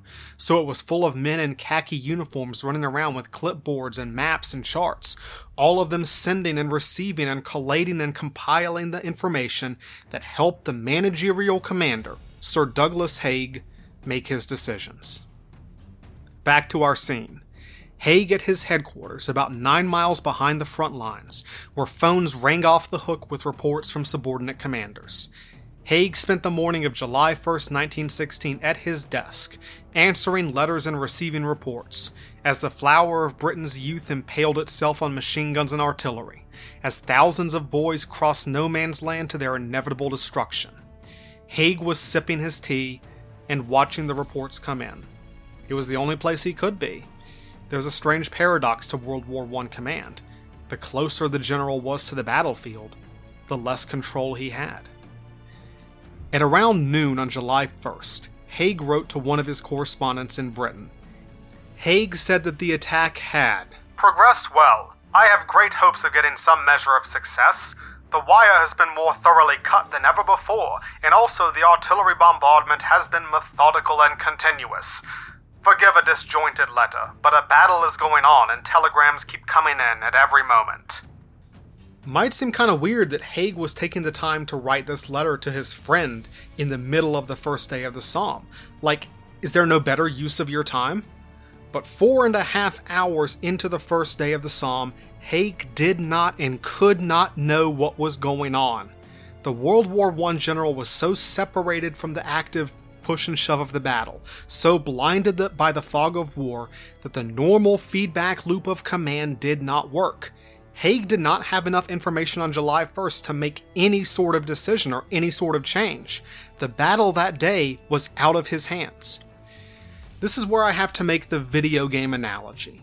In real-time strategy games like Total War or Age of Empires or Command & Conquer, you are looking over the battlefield like a god, able to see all, know all, give instant orders to all your little digital minions whose condition and position you know perfectly. Perfect knowledge. To be Douglas Haig was the opposite of this.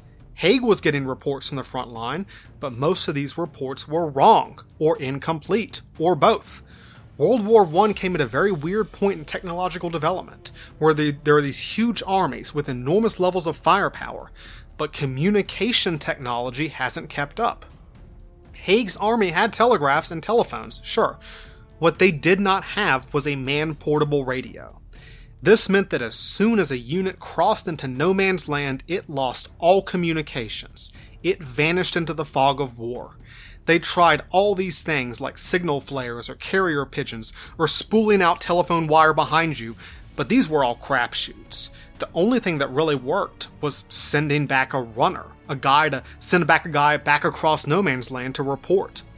It doesn't take a military genius to realize how difficult this was. You want an idea?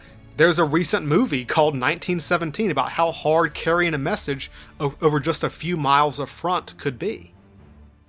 For instance, on July 1st, 1916, the 55th Brigade of the 18th Division captured all its objectives on the first day of the Somme, and they sent a guy to carry the message back to headquarters to ask for reinforcements and ask what to do next. It took him 24 hours to get back, because he got knocked unconscious by a shell, and by then the news was old. Meaningless. For the entire first 36 hours of the Battle of the Somme, no one had any idea what was happening on the other side of no man's land. This would all change with the invention of the man-portable radio before World War II. After that, every platoon could carry a radio around and talk to their higher headquarters. The feedback loop would tighten up, enabling commanders to maintain contact with their units on the battlefield. But not in World War I. When those boys cross no man's land, they vanish into the darkness. The U.S. Army's Lost Battalion in 1918 is a famous story from World War I, but the majority of the time, all the battalions were lost. We've talked about how difficult it was to know anything as Alexander or Napoleon, how the fog of war, the growing size of armies, and the atmospheric conditions and the confusion of the battlefield misled and blinded commanders. They relied on the drip of information from reports and recon and intelligence and their subordinates to understand what was going on beyond their line of sight. But in the Great War, that drip was dry. Nothing was coming back. The circumstances of World War I, the size of the battlefield, the overwhelming nature of firepower, and the failure of communications meant that the generals were uniquely blinded. It was a historical anomaly. What little information Haig did get on July 1st seemed encouraging, like maybe a breakthrough was even possible. Haig's diary entry for July 1st says this: "Reports up to 8 a.m. most satisfactory. Our troops had everywhere crossed the enemy's front trenches." But Haig, like every other commander in this episode, was receiving imperfect information. After all, most of the reports he was receiving were from units that had gotten across no man's land and accomplished their objectives. If a unit gets wiped out, there's no report coming back, so you can't make an assumption based on that. So, the British Army was being butchered on the Somme. The bodies of the eager young volunteers already littered the green fields of France. So what went wrong? Why was this battle so bad compared to any other battle of the war? The key decisions of the Somme had been made long before the first guns were fired. Crazy amounts of planning on every detail of the battle. Haig himself did little of this planning. Managerial commanders couldn't devote their attention to detail. There was just too much to do. They had to delegate the conduct of the battle to their subordinates. This is another constant in modern warfare. As the commander gets farther from the battle, more responsibility goes to the subordinates. The burden of command is delegated out of necessity. Remember Alexander or Napoleon reacting in moments of crisis. Haig was too far away to do that. It would have to pass through too many layers, take too much time. So unlike many other World War I generals, to his credit, Haig followed the doctrine of the man on the spot. On the Somme, Haig commanded by giving his subordinates broad orders. The army and corps commanders would put a plan together and then send it up. Haig and his staff would review the plan, criticize it, and then bounce it back and forth for revisions until they were satisfied. Haig wasn't being the ordered commander. He wasn't being the heroic commander. He was managing those guys, overseeing the Napoleons and Alexanders who still exist, but who now need another level above them. One of the typical criticisms of Haig is that he was an old-fashioned commander, stuck in the past, doing the same thing over and over.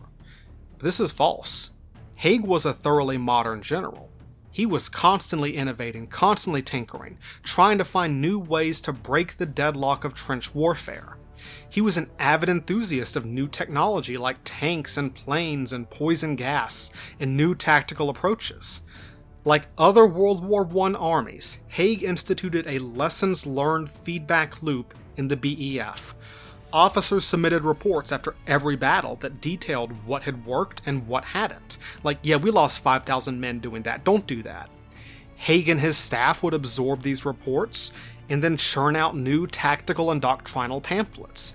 Haig went over these documents himself, constantly stressing the need for fire support, small unit leadership, artillery plans, and communication and coordination. The idea that the World War I generals were stagnant and didn't learn anything is utterly disproven by the existence of these doctrinal pamphlets, which were constantly being updated with the new information they received. The generals of World War I were constantly trying different things. The problem was, so was the enemy. They were inventing modern warfare from scratch, and it was a race to see which side could out-invent the other. Would people in the present dismiss all the World War I generals as idiots? These were very intelligent people. It was just World War I. You go back to them and say, like, well, why didn't you do this? And they'd say, we tried that. 20,000 people died. It didn't work. Haig could not afford to worry about the minute by minute, hour by hour of the battle. He had to focus on doctrine, planning, overseeing his subordinates, the administration and logistics of his enormous army. The managerial commander can only have so much control over the battle. His job became steering the chaos, looking at the long game, planning and policy and doctrine and strategy. Managerial command. Haig understood the difficulties of communication. He knew how much he couldn't know. So he followed the doctrine of the man on the spot, since the lower level commanders were closer to the battle, could understand and know more than him, could adapt and react more quickly.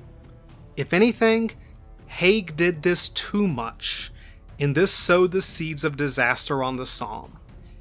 His chief subordinate, General Henry Rawlinson of the Fourth Army, fundamentally disagreed with Haig's entire game plan. Haig was trying to achieve a breakthrough on the Somme. Rawlinson believed in a more limited attack. The result was a plan that didn't do either very well, and Haig did make a major mistake by spreading his artillery too thin across the front. But by pushing the decision-making down to the lower levels, Haig also failed to account for the inexperience of his army. The BEF of 1916 had swollen up from a tiny British army to this huge army. It was made up of volunteers, enthusiastic young bright-eyed patriots that had answered the call of king and country. The pre-war British army had been decimated in the first few battles of 1914, and the survivors were spread too thin, like butter over too much bread. The battalion and brigade commanders, who dictated the small tactical tasks, like how to cross no man's land, how to deal with barbed wire, how much their soldiers should carry, and what they should do when they reached the first line of trenches, these guys didn't know what they were doing. They tried some downright crack-brain tactics on the small unit level. Several battalions who famously went at walking pace into the teeth of the German machine guns. Haig told his subordinates to do what they thought was best, but they didn't know what was best. He was, if anything, too modern, thinking too far ahead. Haig was an experienced general who expected too much from his inexperienced subordinates and his inexperienced army. The first day on the Somme is rightfully famous as one of the most disastrous events in British military history, maybe the worst. But two things are important. First, nothing like the first day would happen again. When the Somme ended in November 1916, The British Army was older and much wiser. Haig and his staff made mistakes, but they absorbed them, fixed them, and moved on. The learning curve was steep and bloody. The cost of learning was high, but the Great War was a high-casualty war, no matter what Haig or anyone else did. No general did much better, many generals did much worse. As much as criticism as Haig has gotten, there was no point in praying for a different commander. You'd have to pray for a different war. And weren't they all? For another thing, the Somme almost shattered the German army. The sheer weight of artillery, the introduction of tanks, and the aggressiveness of the British army shocked the German high command. The British lost about 420,000 men in the 6 months on the Somme. The Germans lost more than 440,000. They had to pull their entire front line back dozens of miles due to their losses. Some German generals worried openly that they would not survive another battle like the Somme. Granted, it is questionable whether we should call the Somme a British victory. Haig thought it was, but man, it is hard to look past the slaughter of those boys on the first day, a slaughter for which Haig bore the ultimate responsibility. Did it affect him? Did he carry all that weight on his shoulders? Many people saw Haig as aloof, cold, almost dispassionate. He came from a Victorian ideal common across much of Europe, where the stiff upper lip, discipline, and restraint were considered to be appropriate behavior. To some people, it seemed like he didn't care. Haig did care. He was just really bad at showing it, which was a flaw, which was on him. He constantly visited field hospitals, constantly went to the front to review the troops when there wasn't an active battle going on. Every single day, Haig made time to go spend time with the men. He understood the importance of them seeing and knowing their commander. He just didn't have the common touch. He never would. Guys like Eisenhower and Bradley and Montgomery and modern American generals, the big World War II generals with their smiles and their folksy demeanors, those guys could talk to the soldiers. Haig was a bad public speaker. He was kind of awkward, honestly kind of an introvert. But he did care. There was this one occasion where he snapped at an artist who wanted to paint his portrait, like, go paint the men, they're the ones suffering. There were moments when he cracked. When he spoke to Major General Oliver Nugent, whose 36th Ulster Division had performed magnificently and suffered terribly on July 1st. Haig said, almost choking, I always think with regret that we failed to give you all the support we ought to have done. Nugent replied, Perhaps we had all been rather optimistic as to what it was possible to do. And Haig replied, revealingly and sadly, Well, we were all learning. Haig's soldiers didn't hate him, but they never loved him. He was too distant.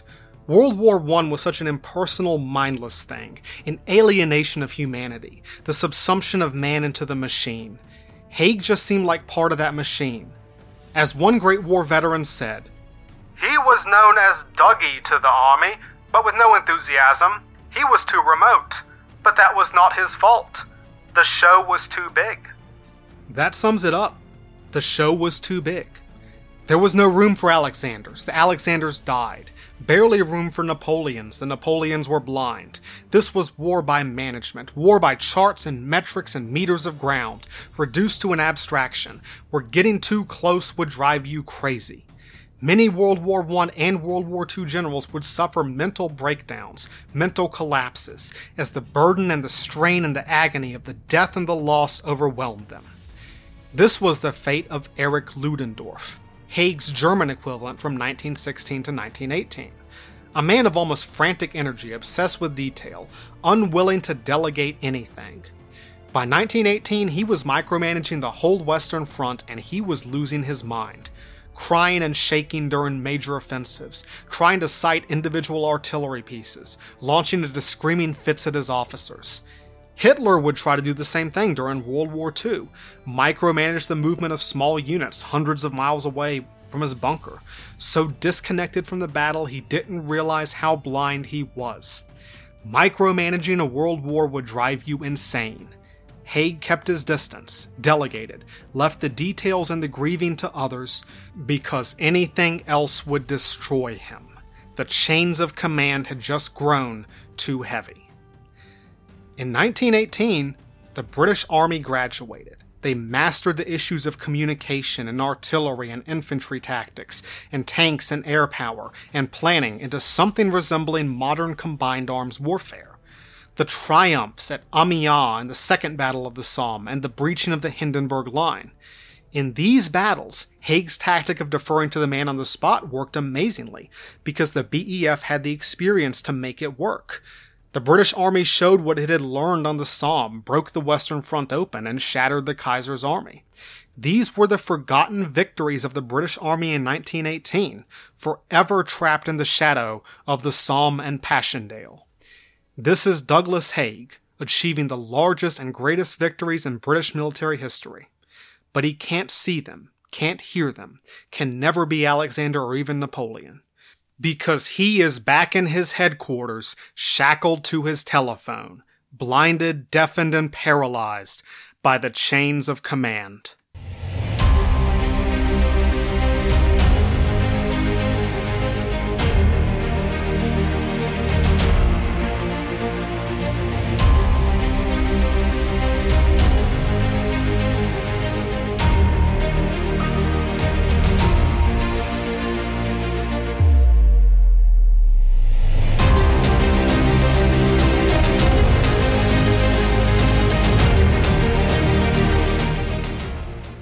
This final part comes with a disclaimer. Reliable information on this conflict and this general is hard to come by. Much of this is based on interviews and news articles and not so much on academic research because it doesn't exist yet. We may know less about this war than almost any other in history. And that's kind of my point. Our final commander has access to more information than any of the others, but what he can know for certain might be even less. Welcome to the chains of modern command. Let's set the scene. Just before dawn on a winter's morning, the skies over a dozen cities light up with the flames of cruise missiles and the flash of artillery. Almost 200,000 troops, an invading army the size of Napoleon's, crash across the border. They are live on TV, on YouTube, on TikTok and Telegram. The invasion has begun. An observer remembered the scene as his homeland was attacked. It was like a Hollywood film. It was hard to believe that it was really happening in front of my eyes. I thought, God damn, that crazy bastard's gone and done it. I remember thinking that. I think we were all thinking that. The general wakes up on a cot and pulls on his military fatigues, mottled camouflage that Haig or Napoleon would have found vulgar. He moves into the headquarters bunker at the heart of the capital, a Soviet-era complex deep underground, with a network of tunnels linking it to the metro. The general is already there when the president arrives, having sent his family to safety. All over the city, civilians are packing into the 500 bomb shelters left over from the Cold War. The president makes the key decision of the battle, probably the most important decision of the war. He's not leaving. Despite foreign leaders begging him to evacuate, telling him the city can't possibly hold, Zelensky makes the decision to stay. But that decision having been made, can the city hold? All eyes turn to the general, the one who will hold it if it can be held. A big block of a man with a scratchy beard and a round head. He kinda looks like he should be driving a dump truck, not like a commander leading the 21st century war. But the fate of the capital is in his hands. This is Valery Zaluzhny, Commander-in-Chief of the Armed Forces of Ukraine. It is February 24th, 2022. Zelensky has made the decision to stay in Kyiv, but it is up to Zaluzhny and his commanders to win the battle, to wield the chains of command, and save Ukraine. It is easy to forget how close the Russians came to victory in February 2022. The Battle of Kyiv teetered on a knife's edge in those first few weeks of the war. It really could have gone either way. There has been a lot written about what the Russians did wrong, but not enough about what the Ukrainians did right. How Zaluzhny and his commanders caused one of the greatest upsets in military history. So here's what we're going to do. We're going to look at the Battle of Kyiv from the perspective of Valery Zaluzhny to see how he exercised command and why he did it the way he did. What does he see? What does he know? Why does he make certain choices? I'm using Zaluzhny to demonstrate how command looks in the modern day, its strengths and its limitations, why the old rules of history still hold true. What I will call hybrid command, military leadership in an age of hybrid warfare. It's not really that much different from managerial command, but this is the fourth part, I gotta have a different title. Ever since the First World War, militaries have grappled with the challenges of modern warfare. The size, the scale, the complexity, and the difficulty of maintaining command and control. At first glance, it seems like communications technology would make everything easier. We live in a world with radios, internet, cell phones, satellite imagery, and video streaming. The modern military nervous system can operate at the speed of sound. The feedback loop has shortened. It seems like commanders would have more information, not less, a greater ability to impose their will on the battlefield. And some commanders, some military analysts, believe this is possible.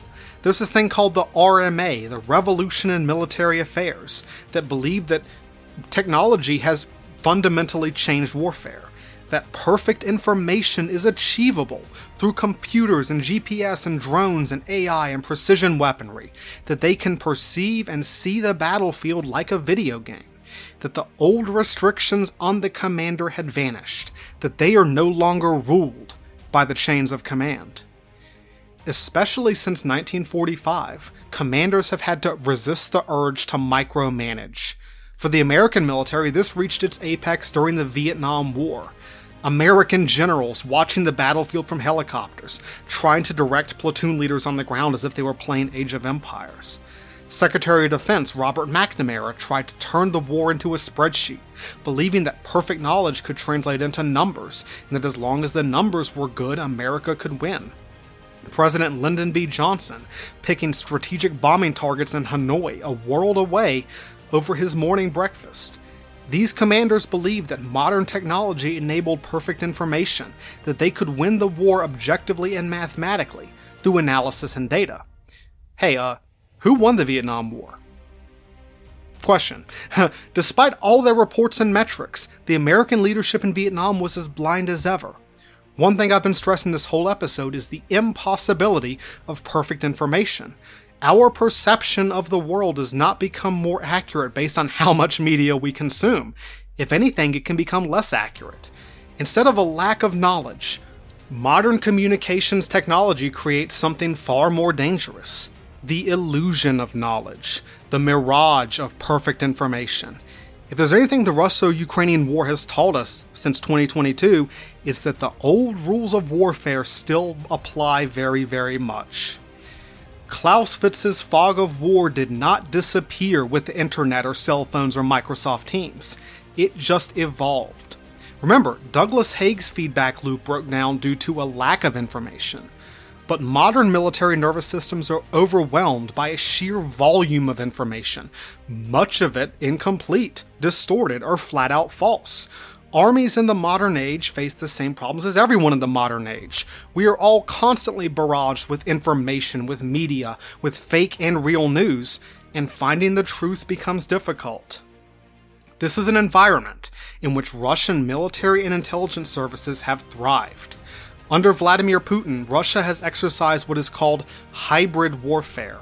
They use the post-truth age to their advantage. They have weaponized deception, disinformation, and the obfuscation of reality as part of their military strategy. They are creating a digital fog of war, an informational fog of war, to operate within. When the Russian army began to gather on the borders of Ukraine in late 2021, the Russian government cast this informational fog of war, like a digital smoke machine, obfuscating and diverting and misconstruing the narrative. This left the Ukrainian High Command, including President Volodymyr Zelensky and General Valery Zaluzhny, in a dilemma. American intelligence reported an imminent Russian attack against the capital city, but American intelligence did not have a great track record lately. See Afghanistan. Many believed that Russia was bluffing. The Ukrainian High Command believed that Russia's plan was for a limited military intervention, restricted to the Donbass, and that the massing of forces north of Kyiv was a feint. They did not necessarily believe this news of a big Russian strike towards the capital. But the Ukrainians had to prepare for any possibility. As Napoleon said, the general has to be saying to himself, what if the enemy does this or this? What should I do? So even though many Ukrainians never believed that Russia would launch a direct assault on Kyiv, they had to prepare for the worst. And one of the architects of this preparation was Valery Zaluzhny. Volodymyr Zelensky handpicked Zaluzhny as the new commander-in-chief in 2021. Zaluzhny was not the obvious choice. He'd been promoted over many men junior to him. He was much younger than the other candidates, and too young to have served in the Soviet army, and that was why Zelensky chose him. Zaluzhny had never been indoctrinated into the Soviet approach to command. Soviet military doctrines were based on a view of warfare as scientific. Their solution to the chaos of battle and the fog of war was a rigid tactical playbook. Run into an enemy tank platoon? Flip to solution D3. Air attack. Open your book to solution A4. If the solution didn't work, you did it wrong. It was a number-crunching, formula-based approach to the chaos and confusion of modern warfare. In the autocratic Soviet system, individual initiative was a liability. Adherence to doctrine, a predictable, rote response to any problem, all that enabled the Soviet commander to basically set the machine into motion and stop worrying about it. This doctrine was a response to the Soviet experience in World War II and the difficulties of wielding command and control over a mass conscript army. There was no time to teach their officers how to think, so they taught them what to think. This doctrine also held true throughout the Cold War, due to the presence of nuclear weapons. If the chain of command got decapitated in a mushroom cloud, having all your subordinates on autopilot meant that the body continued to function. In this situation, a rigid, easy-to-learn doctrine could actually be beneficial. This was the Soviet solution to the challenges of modern command. And if you're reading between the lines here, this is why you see the Russian attacks in Ukraine that resemble just nothing like more than a wild hammering, because they're following these preset doctrines that aren't necessarily working, but they just keep doing it over and over. And Ukraine, as a former Soviet republic, still operated on this military doctrine. But in 2014, the war in Donbass began against the Russian army and the LNR-DNR separatists. Against the larger, stronger Russian military, in a fog of war reinforced by the Russian use of hybrid warfare, the Ukrainians were fighting an uphill battle. Soviet doctrine was a numbers game. A smaller Soviet-style army would always lose to a larger Soviet-style army. Major defeats taught the Ukrainians a simple lesson. If they played by Soviet rules, they would lose. In 2015, Valery Zaluzhny led a brigade in the bloody battles around Debaltseve, a significant Ukrainian defeat. He became part of a new generation of Ukrainian army officers who would, earned their knocks in the Donbass war. These officers sought a new way to fight, to wield the chains of command in the information age, with uncertainty and fake news and false information that corrupted the feedback loop, to build a Ukrainian army that could stop the Russian blitzkrieg. As one Ukrainian defense professional said, I can probably talk about Zaluzhny not just as a single person, but as a representative of the new generation of Ukrainian military. One trend we've seen throughout this episode is the increasing distance of the commander from the sharp end of the battle, from Alexander to Napoleon to Haig. Valery Zaluzhny is farther away than all of them. He operates in a bunker underneath Kyiv, full of computers and hardline telephones, as his troops fight a desperate battle all along the borders of Ukraine. As the Russians invaded on February 24th, the Ukrainian command center and social media worldwide were inundated with videos of missiles striking cities, of tank columns surging over border outposts, of helicopters ripping across the landscape. Social media just producing this deluge of information. All the reports, all the feedback, just thousands of videos. All this information coming in, but how much of it could be trusted? The more disconnected commanders become, the more they must rely on their subordinates. But this comes with risks. Your officers might go off script, like Ney did to Napoleon at Jena, or they might lack the training, like Haig's officers at the Somme. One of the key functions of a modern commander is to develop their subordinates, to build a military culture, a military doctrine, where the subordinates can operate independently when the chains of command inevitably break down. Rather than trying to micromanage like the American commanders in Vietnam, or develop a rigid framework like the Soviet commanders where you have one solution to every problem, some modern generals embrace the chaos. This was Zaluzhny's approach. When the battle began, Zaluzhny would be shackled to his headquarters beneath Kiev, and despite all the technology at his fingertips, perfect knowledge of the battlefield would be impossible. That was what the Russians did after all. Hybrid warfare, deception, misdirection, flooding the information space to overwhelm the feedback loop. They would also jam communications, break up the feedback loop, leave Ukrainian units unable to communicate with higher headquarters. The fog of war would consume the Ukrainian high command. Zaluzhny would be blinded, deafened, and paralyzed by both a lack of information and by too much information, most of which could not be trusted. The modern chains of command. So to defeat the Russians, Ukraine would have to decentralize its army, to train its brigade and battalion commanders to act independently, creatively, without direction from higher command, to act on their initiative and do what they thought best, to take up Haig's doctrine of the man on the spot. It was the job of Zaluzhny and his staff to retool the entire Ukrainian army. This is a process that had been going on, Zaluzhny was part of it, but that was what the Ukrainians were doing from 2014 to 2022. Complete retooling from Soviet-style leadership, Soviet-style command, to this new style of command. It was the job of Zaluzhny and his staff to develop them, educate them, train them, instill this new doctrine in the Ukrainian army. Zaluzhny said in an interview, about a few months ago actually, "The most important thing is that I tried to change the culture within the armed forces of Ukraine, so that everyone listens to the opinion of the subordinate. This is where we are fundamentally different from the Soviet army.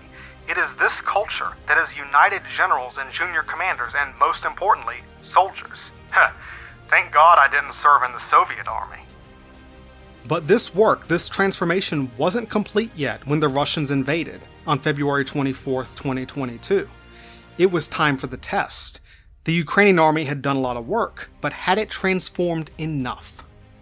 According to Zaluzhny, when the first Russian attacks began, "When it all started, I called every commander who was responsible for a particular area. Either I told him it had started, or the commander reported to me that some actions had already been taken and he was executing them. It was very brief. I said, 'Hang in there. You know what to do.'" That phrase, "you know what to do," that was the key. That was how Zaluzhny exercised command in the Battle of Kiev. Recognizing the limits of his position, the chains of command, he told his subordinates he trusted them and turned them loose. The Ukrainian army scattered, hiding from the sky, decentralizing and dispersing to avoid Russian air power and missile strikes. It was these brigades and battalions and platoons that confronted the Russian steamroller, commanders of small, dispersed units, completely isolated by the fog of war.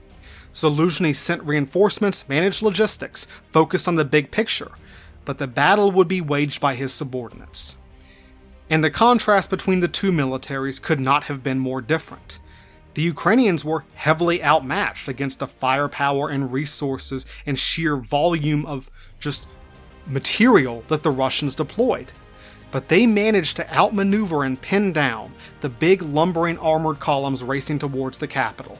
The Russians stuck to the script, the old Soviet doctrines with their inflexible approach that the Ukrainians dodged and disrupted.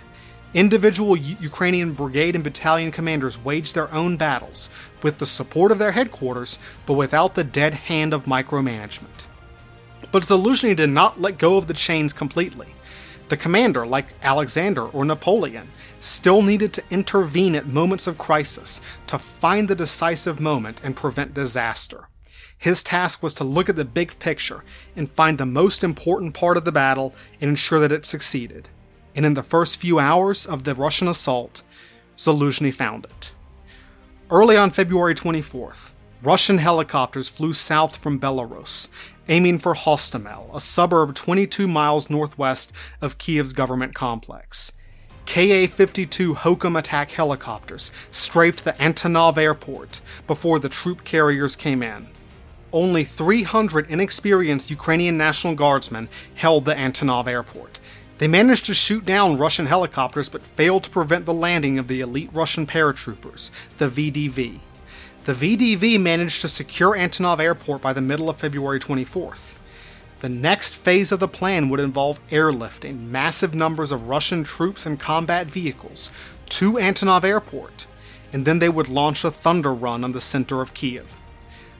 The Soviet Union and Russia had a one-size-fits-all playbook for subduing a wayward puppet state. They had done it in Budapest 1956, Prague 1968, Kabul 1979, and Kazakhstan 2021. A rapid strike force consisting of VDV paratroopers would seize an airport near the capital and establish an air bridge, allowing reinforcements to fly in on board IL-76 transports. Then they would make a lightning assault on the capital and decapitate the government, kill Zelensky and his ministers, kill Zaluzhny and his staff, sever the head, and the body would topple. The ensuing breakdown of Ukrainian command and control would enable the Russian tank columns to capture the major cities, and Vladimir Putin would have his 3-day victory. As soon as Zaluzhny learned that the Russians had seized Antonov Airport, he knew that's it. That is the most important thing happening right now. He was able to peer through the fire hose of information, sift through the chaos of the first hours of the war, and place his finger on the decisive point of the battle for Kiev, just like Clausewitz said the great commander has to do. If the Russians established an air bridge at Hostomel, they could use it to strike the capital before Ukrainian defenses were in place. The High Command was scrambling forces to defend Kiev, but because of the effective Russian obscuration and misinformation campaign, many of those units weren't in position yet. For a brief window of time on that first day, Kiev was naked, vulnerable, and even a small Russian force might reach the presidential palace. Zaluzhny immediately called the commander of the 72nd Mechanized Brigade, Colonel Alexander Vdovichenko, and told him that Hostomel must be recaptured immediately. When Vdovichenko said, "Look, I don't have enough troops, the Russians are everywhere," Zaluzhny told him, "Doesn't matter. What else we do doesn't matter. You have to try. The IL-76s might already be in the air. This is the critical point of the battle. Lose Hostomel, lose the war." The counterattack went through. The 72nd Brigade, reinforced by the 4th Rapid Reaction Brigade of the Ukrainian National Guard, recaptured the Antonov Airport. They only held it for about 24 hours before the Russian armored column from the north managed to retake it. But this bought the Ukrainians precious hours to hustle reinforcements to Kiev. It threw a wrench in the Russian plans. Had they held Antonov Airport in those first critical hours of February 24th, had they established the air bridge, the world might look very different today. The Russians would take Hostomel, but they never managed to penetrate the center of Kiev.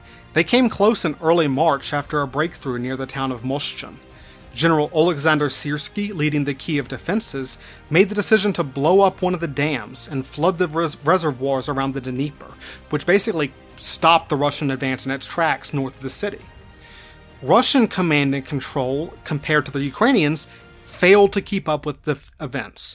Dependent on radio, lacking initiative, still trying to obey the rigid orders of their superiors, most Russian units fell into a mess of confusion. Russian generals lost their grips on the chains of command. They had to venture to the front lines to exercise any control at all. And what happens when commanders get too close? We get a Wikipedia page listing all the Russian generals killed in Ukraine. If a modern general has to be at the front lines to exercise command, that means something's gone wrong. East of Kiev, local Ukrainian commanders learned that the Russians had jammed their communications.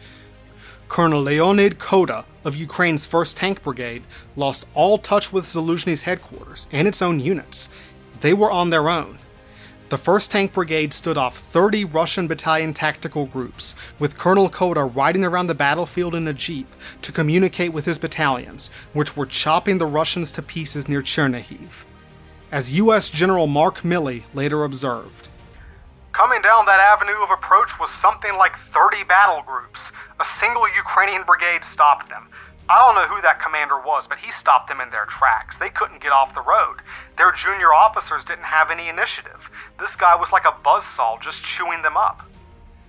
By April 2022, the Russians realized that their attacks had failed. Kiev would not fall, and if they didn't fall back soon, they risked being overwhelmed. In the only maneuver of the campaign that worked as intended, the mangled Russian army retreated back into Belarusian and Russian territory. The capital was safe. It is still too early to cast any sort of verdict on the Russo-Ukrainian War, or the Battle of Kiev for sure. The outcome is still hidden from all of us. Like I gave the disclaimer, a lot of this information is still very new. But whatever the ultimate outcome of this war, I do not think I am exaggerating when I say this. Valery Zaluzhny, his subordinates, and the Ukrainian army won the first decisive battle of the 21st century at Kiev. When he was asked to explain how he exercised the chains of command, Zaluzhny emphasized the courage of his soldiers first, but then he talked about the commanders they believed in, the commanders who believed in their chain of command, and their commanders who believed in me. Trust, respect, the opposite of the micromanagers of Vietnam or the rigid doctrinaires of the Soviet army. To place confidence in your subordinates, to give them the tools to succeed, to hand decision-making power down to the colonel and the captain and the sergeant, that's not always easy. Every commander wants to control, wants to touch, wants to see everything for themselves. They all secretly want to be Alexander. They all secretly want to be playing a real-time strategy game. But like Napoleon, like Haig, Zaluzhny understands that the chains of command cannot be born alone. The modern battlefield is too complex, too vast, too shrouded by the fog of war. If modern generals are less heroic, less present, less hands-on, if it feels like they have less control over the chaos of war, that's how it should be. The hardest part of modern command isn't taking control, it's letting go.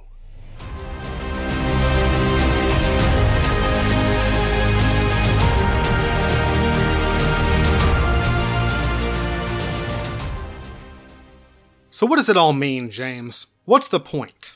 Why should I care? Guys, I hope you appreciated that episode, because woo, was it a doozy to write and research, especially that last bit. What I wouldn't give for a go forward in time 20 years and get a comprehensive history of the Ukraine war and not have to watch YouTube to write down lines from Zaluzhny's interview he gave a couple of months ago. But hey, that was my choice and I own it. Again, I admit, this is a kind of a weird episode. But I feel like it's important for understanding military history, leadership, and the history of warfare. I just felt this need to explain why commanders behave the way they do, why they act certain ways, what the challenges are. Again, I keep going back to our strategy games we all love so much, and as much fun as they are, they can never actually match the difficulties of command and military leadership. If anything, I think I've gained a lot of respect for all these guys. The AI still kicks my butt in Company of Heroes all the time, and now I know I have it easy. So I chose these four generals, Alexander, Napoleon, Haig, and Zaluzhny, for a number of reasons. Not all of them were, rational reasons. I kind of just really wanted to talk about Napoleon for a little bit. But mainly I chose these guys not just because they're interesting, because they served as useful guideposts to demonstrate how military command has transformed, just like it's a good chronological spread. If you'll notice, there are a number of trends. The growing distance between the commander and the combat, the growing scope and scale of their responsibilities, and the changing nature of the fog of war. Far from just being a cliche, there's one of the things everybody throws out there, fog of war is one of the defining features of military history for explaining why people do what they do, why they make the decisions they make. It's easy to look back with 20/20 hindsight and say, should have done this, should have done that, should have turned right at Albuquerque. But there was so much these guys couldn't know or couldn't see. Now, are there still good generals and bad generals? Oh yes, oh definitely. Sometimes there are geniuses, sometimes there are straight up idiots, and this is an Unknown Soldiers podcast promise. I will always call out morons when I see them. But even the good generals faced enormous challenges, and sometimes they made the wrong call, because they didn't have all the information. Stepping into their shoes, trying to look at things as they saw them, I think it helps us understand. It makes them seem more human. But there's a bigger, meta-historical point to all of this. Every one of these commanders was a product of their age, bound by the expectations and limitations of their technology and traditions and cultures. They usually did what they thought was best, what made sense to them at the time, even if it doesn't seem to make sense today. We might judge Alexander for his heroic impulses, for losing control of his army as he rode away into battle, just as we might judge Haig for being too far away, sipping his tea as his Tommies went over the top. They were some of the most powerful people in history, responsible for the lives of thousands, wielding massive powers of destruction and death.